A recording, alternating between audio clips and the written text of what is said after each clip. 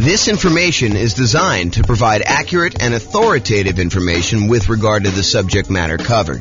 It is offered with the understanding that the presenters are not engaged in rendering legal, accounting, or other professional services. If legal advice or other expert advice is required, the services of a competent professional should be sought. Welcome to the Boston Real Estate Investing and Real Estate Financial Planning podcast.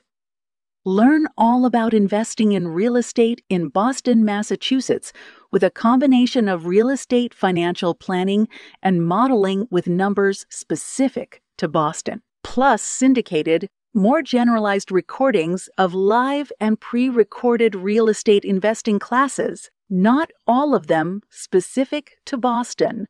Be sure to stay tuned after the podcast for a message from our sponsors. Well, good morning and welcome, everyone.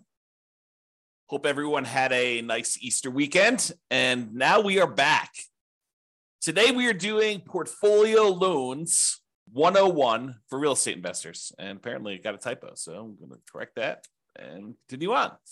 So today we're going to talk about portfolio loans. They're a relatively unusual loan product. When you look at how many loans you're likely to do as a real estate investor. I've got some data on this that I just pulled from the National Association of Realtors, and portfolio loans would not be a significant portion. However, they're extremely important once you've used up your core 10 or when you are doing some more unusual things like buying in an LLC or buying where you want to utilize a self-directed IRA or self-directed 401k and not have to put 35% or more down in order to do the deal. There's a way to structure it where you don't have to do that when you use a portfolio loan with an LLC and a partner. So let's jump into it today. So here's the latest data. Oh, and I'm James Orr, in case I did not mention that before. So there you go. So this is some data that I just pulled from the National Association of Realtors. I believe this one is from the 2022 home buyer and home seller profile. So they went and they polled a very large sample of recent home buyers and home sellers, and they asked them a whole bunch of questions. There's probably, I don't know how many pages, 50 to 100 pages or so of all these different loan products. For the various people that did these loans. Pull up one thing here in case people have questions. There we go. So it tells you stats about what percentage of these people did different loan types. And so you can see in this one, of all the buyers that they polled, 62% of them used conventional financing. So that class we did on conventional financing, that covers about 62% of all the buyers that we had there. If you look at the next one, though, 17% of them used FHA, 12% of them used VA, which is a relatively small number, about 10%-ish, 12%. And then 5% did not know. So it's possible they could have used any of the other ones or they used something different. And then only 5% of the loans were other, which would include these types of portfolio products or, a lot of other variations on those. So you can get a feel.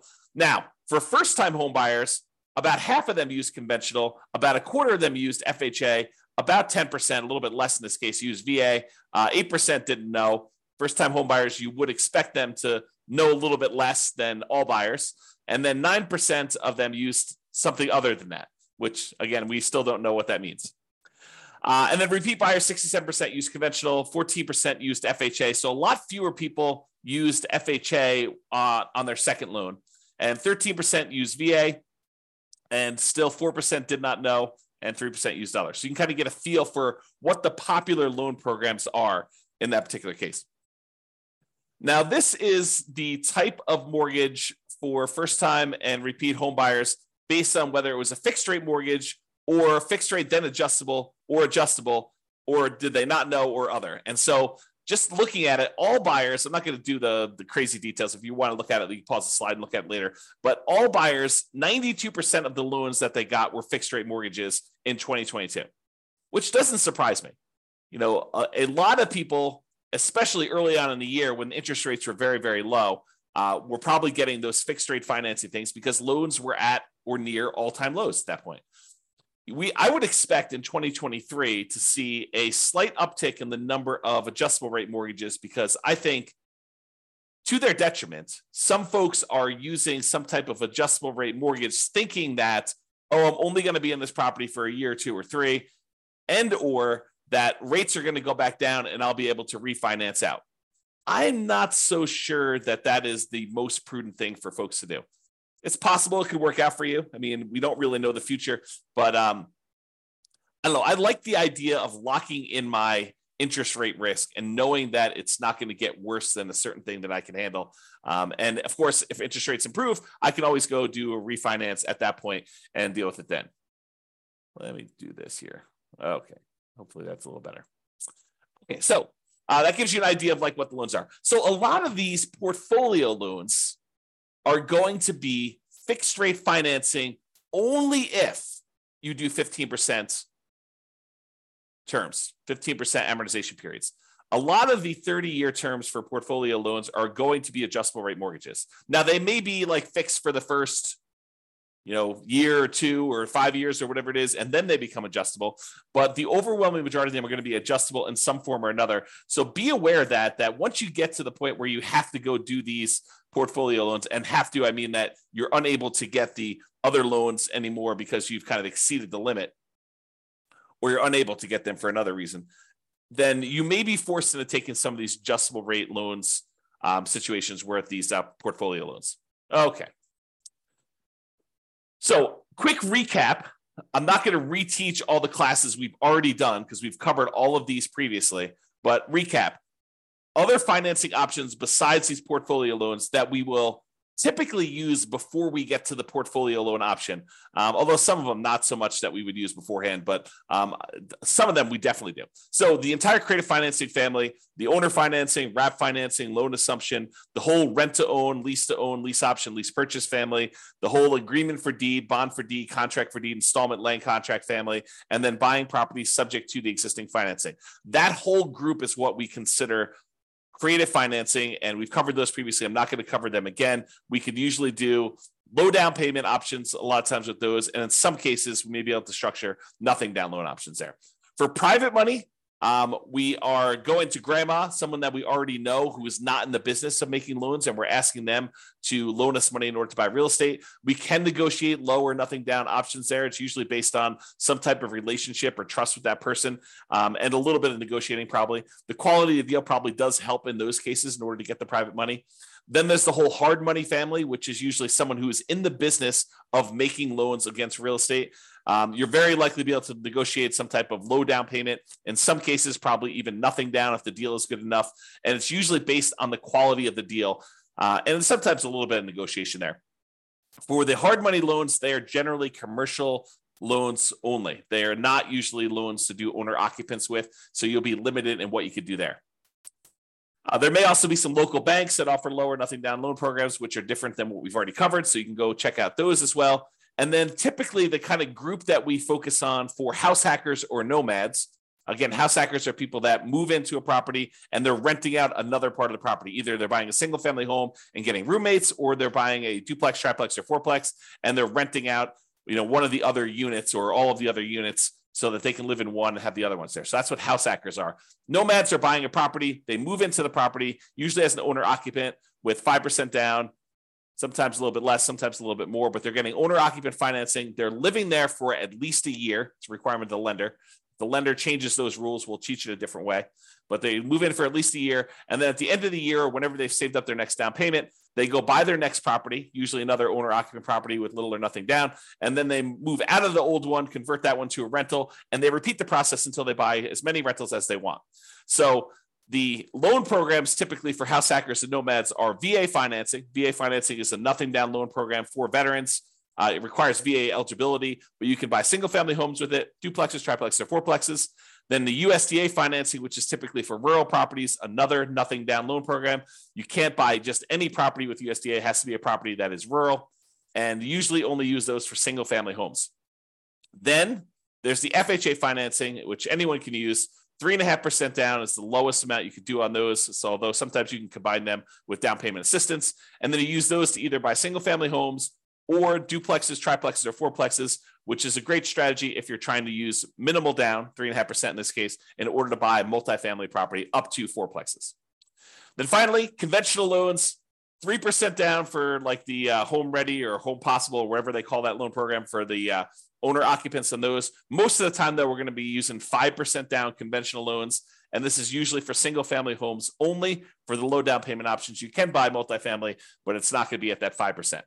And then the non-owner occupant, if you're going to buy investment properties, it starts at 15% down. That does have PMI, or 20% down without PMI. And in a lot of cases, we'll opt to put a little bit more down to get better interest rates and to borrow a little less to improve cash flow.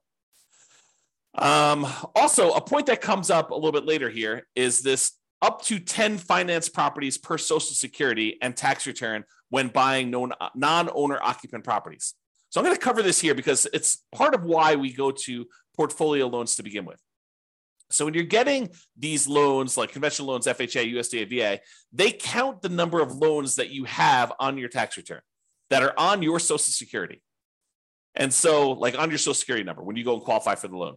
And they say, hey, look, if you have more than 10 loans total, like, I've got a VA property that I first moved into. It's a fourplex. I lived there for a year or two. Then I converted that to a rental. Then I went and I bought another property with an FHA loan. And so I've got, these two loans. I got two fourplexes that I did that way. Then I bought a whole bunch of conventional properties that I lived in over the years, and I've kept all those. And I bought a few as rentals as well. Now I have 10 loans in my name. A VA loan, a FHA loan, and 8 other conventional loans, some which I moved into and lived there as an owner occupant, some which I bought as a non-owner occupant for investment purposes from the very beginning. And they say, okay, great. You want to go buy another property. You no longer can get conventional financing because you have 10 or more loans in your own name. So now you need to go and get a portfolio loan. And that's what we're talking about. That's why we're talking about portfolio loans, is they are the solution once you get 10 loans in your name, okay? So that's what we're talking about there. So just another couple comments here about other financing options. Sometimes we will use down payment assistance, especially if you're a first-time home buyer, in order to buy a property and get some help with the down payment. And that's usually in conjunction with FHA, although you probably could do it with some other ones. And then these portfolio loans, which we're using today. Okay, so portfolio loans. So some people will choose to use portfolio loans as a nomad or house hacker, and they're approved to do that. Not that they're like not allowed at all. Although, as we will cover in a class I think we're doing on Friday, your kind of loan planning class, you will find out that we probably should not be using a portfolio loan early on if we can avoid it. There's a optimal path or optimal paths, kind of like a best case strategy that we should use when we're talking about doing loans for nomads and house hackers. And we will talk about that Friday when we talk about loan planning. But when you run out of your conventional loan spots, portfolio lenders are usually the next stop. And usually portfolio lenders are local banks that make loans that they keep. They're not selling them on the secondary market. They're not making an FHA loan or a VA loan or a USDA loan or a conventional loan and then selling it on the third market to someone else, a quasi-government agency who's buying those. They're usually keeping them in their own portfolio, and that's why they're called portfolio loans or portfolio lenders. And so you need to find the lender. Not that those banks don't do other loans as well, but they also have a portion of their loans that they generate that they keep on their own books as in their own portfolio. Okay. So we prefer typically 30-year fixed rate conventional financing, especially when we're doing the nomad strategy or house hacking strategy. And even honestly for long-term buy and hold. I think there's a strong preference for this 30-year fixed rate financing as evidenced by the data that we just showed you from 2022 with profile of buyers and sellers. However, once you get to this point where you run out of conventional loan spots, you've got 10 or more loans on your Social Security number, then we go to these portfolio lenders. And a lot of these are typically like a 3-year fixed rate financing, then it adjusts every year, which we call a 3-year ARM, or a 5-year fixed period, and then it becomes an adjustable rate mortgage after that, for the next 25 years, or a 7-year ARM where it's fixed for 7 years, and then after that, it adjusts every year or 6 months or whatever the terms are for your particular loan, where it becomes adjustable. And a lot of these loans, they are 30-year amortizations, which means that they're scheduled to last for 30 years and that the loan will be paid off after 30 years, but they are adjustable rate mortgages, meaning that the interest rate on them is an adjust with whatever the prevailing interest rate at the time is. So if interest rates go up, your payment could go up, which could get very ugly. If your payment goes down, if the interest rates go down, your payment could, in theory, go down. But for those that are thinking to yourself, oh, you know, at the time I'm recording this, interest rates are probably in the very high sixes, mid to high sixes, I would say, or, you know, for investment property, probably above 7. And you're thinking, oh, interest rates are incredibly high right now. Of course they're coming down. And I will tell you, no, that is not true. It is true that it is possible that interest rates can come down, and it is true that it is possible interest rates could go up. And if you look at it, I did this new tool. I think I called it, like, I don't even remember now. It was kind of like my interest rates meter or something like that. I don't remember what I called it now. But basically, when I looked at, if you put in what your interest rate is today, it told you what percentage of the time the interest rates were above that. And right now, at about this kind of like 6 to 7% range, if I remember correctly, we're only about the halfway point. About half the time interest rates were higher than this, and about half the time interest rates were lower than this. So this is not an exceptionally high interest rate. In terms of like recent time, it seems exceptionally high because we've been in a period of very, very low interest rates historically. But that doesn't mean that 7 is high. It seems really high compared to 2 or 3, which is what we were getting before, but it can and has got up to 8, 9, 10, 11, 12, 13, 14, 15, 16, 17, 18%. So if you think that this is like really, really high, you could be in for a shock if something were to happen in our economy where the Fed would continue to increase rates and the rates on mortgages would continue to go up. And we don't know if that is their plan. There's lots of speculation out there. There's some people that believe that the Fed's going to lower rates, and some people believe that they're going to keep them where they are. And if we end up with some other new crisis or inflation is not under control, who's to say that the Fed will not continue to raise rates? Okay, that's one of the tools they use to control the economy.